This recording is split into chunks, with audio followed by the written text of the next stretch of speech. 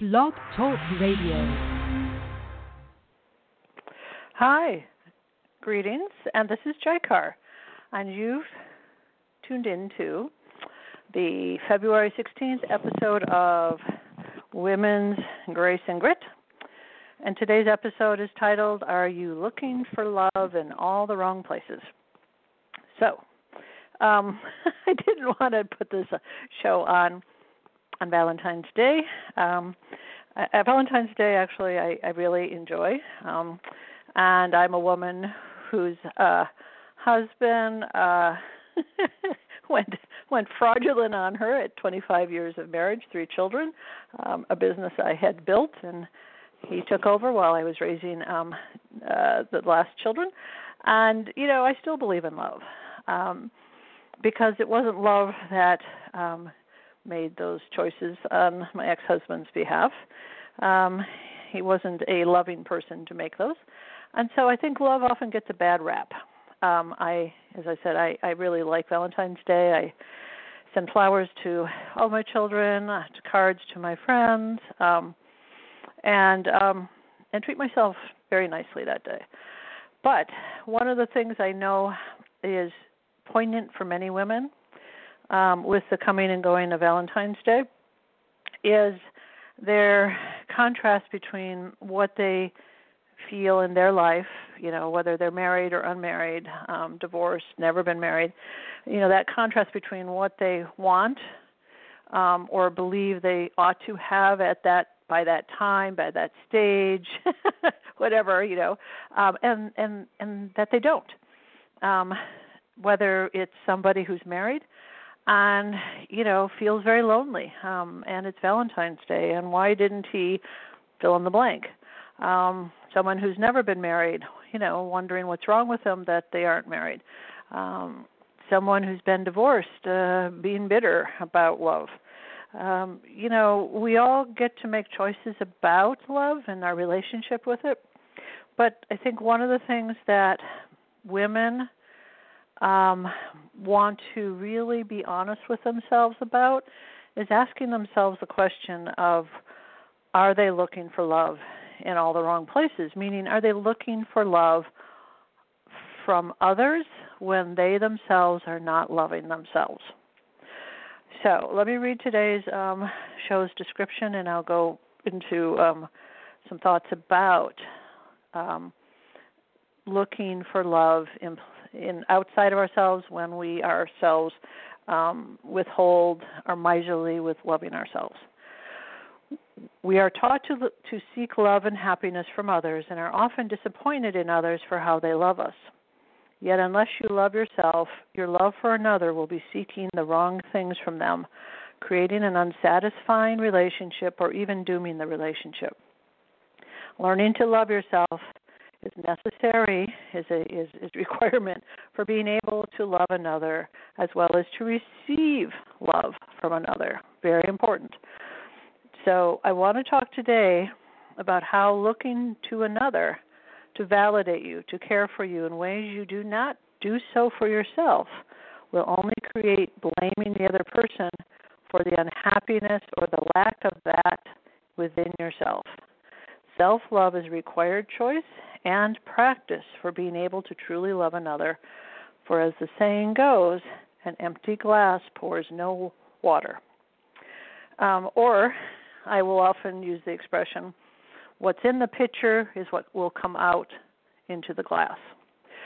So if you don't love yourself, if you don't have compassion for yourself, if you don't have kindness and understanding and tenderness for yourself, seeking it from another because you lack it yourself will only create in the long run, and sometimes not even in the long run, in the medium run, unhappiness in that relationship and doom that relationship. We cannot ask from others what we ourselves are not willing to give ourselves. And that's a whole, you know, that's one set of realities. The other reality is, how can you, you know, as I say, how can you pour from an empty, you know, how can you pour water in a glass when the pitcher is empty? How can you pour anything from that pitcher when it's empty?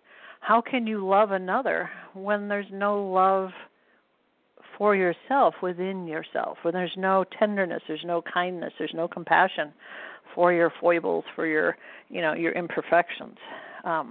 When you are unable to be compassionate with where you are challenged, where you lack, where you're weak, then that will make it so you will have no compassion for another, where they are challenged, where they are weak.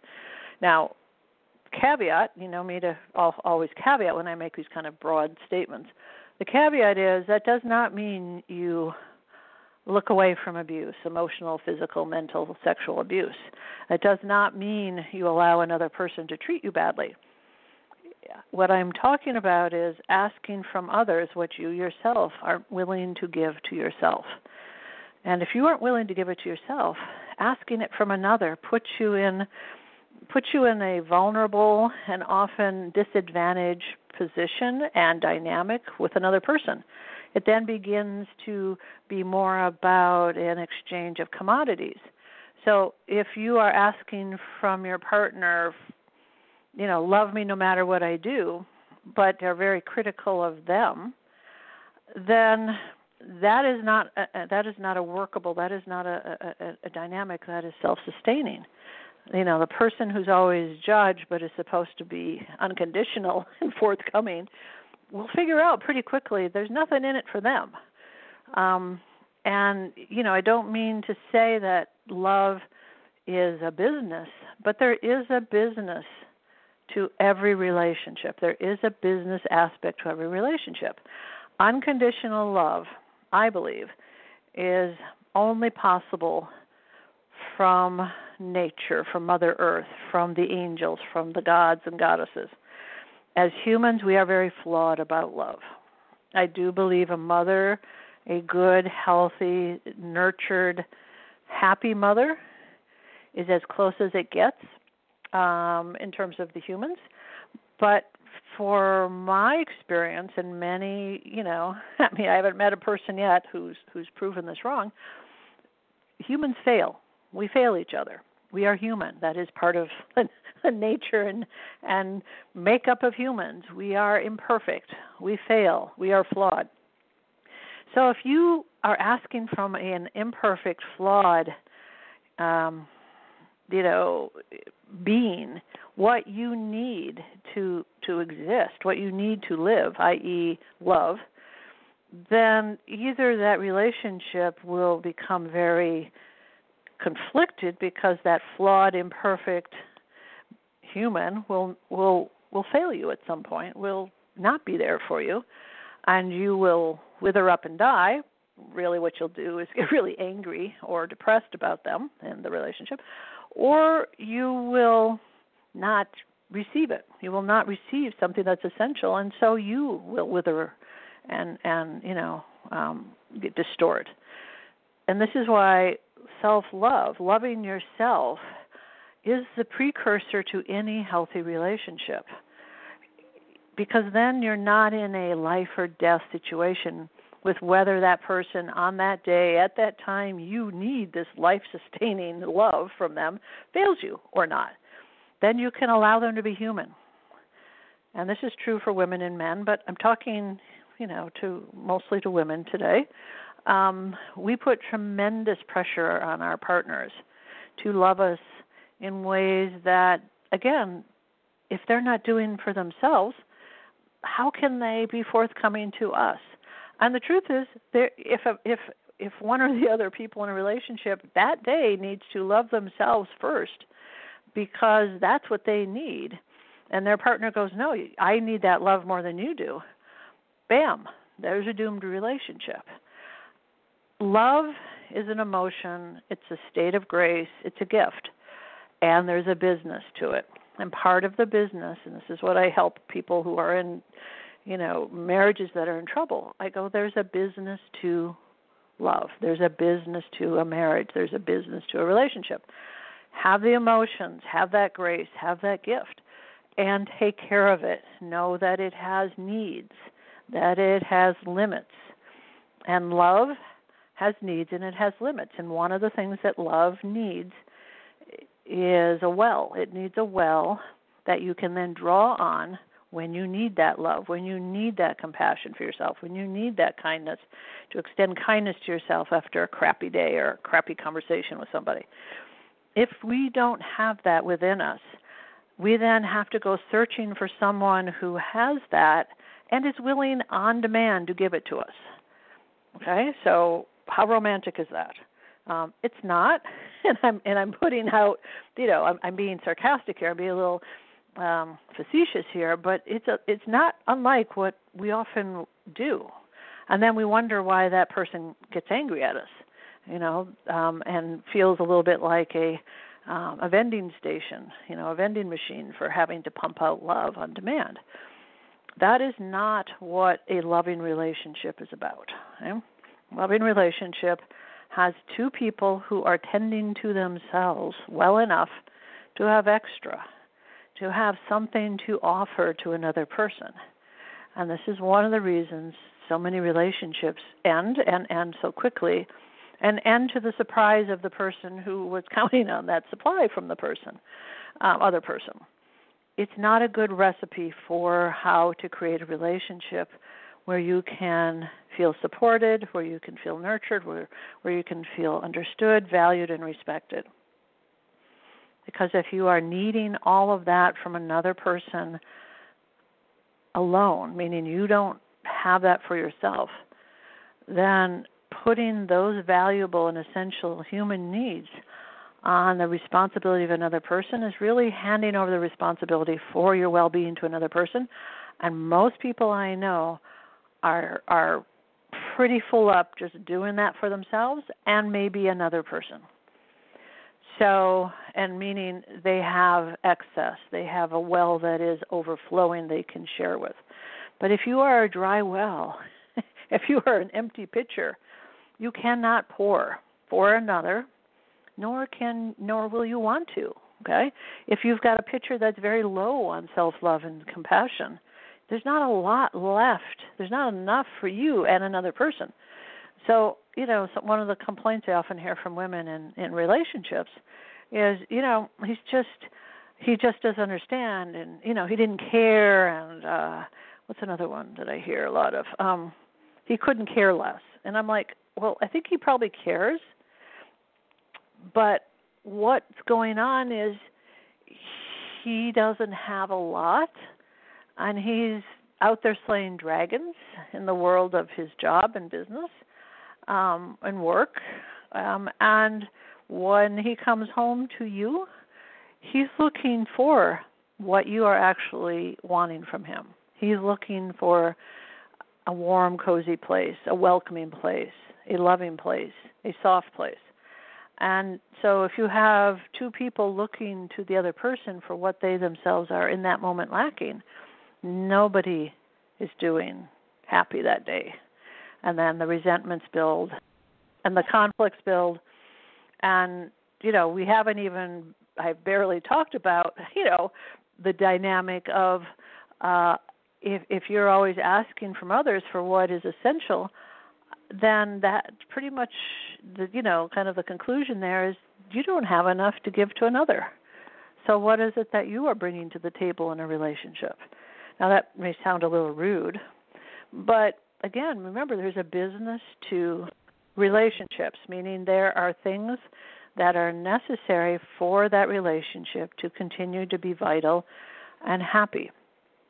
That is, it's kind of like if you sit on a couch and you're like, oh, I'm so in love, I'm so happy, but you don't eat.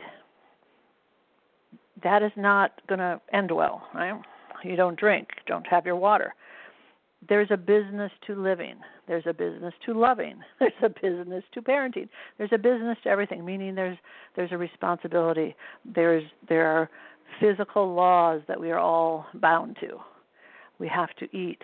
We have to care for our bodies. We have to eliminate. We have to hydrate. We have to clothe if it's cold out. We have to cool if it's hot out. There's business. And if you are in a relationship The business of the relationship is making certain you have not only what's essential for you, that's as a responsibility you hold yourself to, and you offer the other what you have an excess of, what you have enough of, that you can tend to yourself and offer another.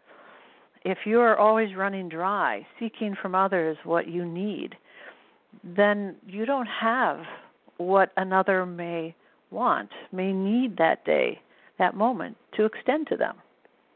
So how healthy are you showing up in a relationship if your well of compassion and kindness and support and tenderness is running dry? So self-love isn't a narcissistic choice. It's not a spoiled baby boomers, millennials, whatever, fill in the blank choice. It's as I like to say, it's purely physics. If you have nothing to give, you have nothing to give. And to seek from another is to need another in a way that is more a child and a parent than it is two equal sovereign beings. For a relationship to be vital and happy and healthy, you have to tend to its business, but you also have to tend to your wells that you have for nurturing yourself, your inner wells, nurturing yourself, caring for yourself, as well as being, abundant enough to offer another. Otherwise, the relationship will not work. It will be off balance, and it will end often badly. So I'm going to leave you with the thought, with where do you deny yourself kindness? Where do you deny yourself compassion? Where do you judge and criticize and blame and shame yourself, which to me is the opposite of loving and tending to yourself? Because as you do that, you not only don't fill up your well of love that you can be nurtured by as well as offer another, you actually deplete whatever is in there. It's like acid. And just notice that. And then the other thought I'd leave you with is notice what you demand from others that you are in relationship with, that you demand of them, but you find yourself lacking as well. Okay? And therein is a big part of why that relationship is probably not doing well. So, love yourself, be kind to yourself, offer compassion instead of judgment and criticism to yourself. I know, easier said than done, because we're talking about cultural norms that go way back and are deep and wide. But this is what I do. This is what I help women understand, that their effectiveness, their power, their impact, their desires are in large part are impacted by whether they love themselves and care for themselves or not. I'll be back next week, and have a fabulous weekend. Take care. Blessings.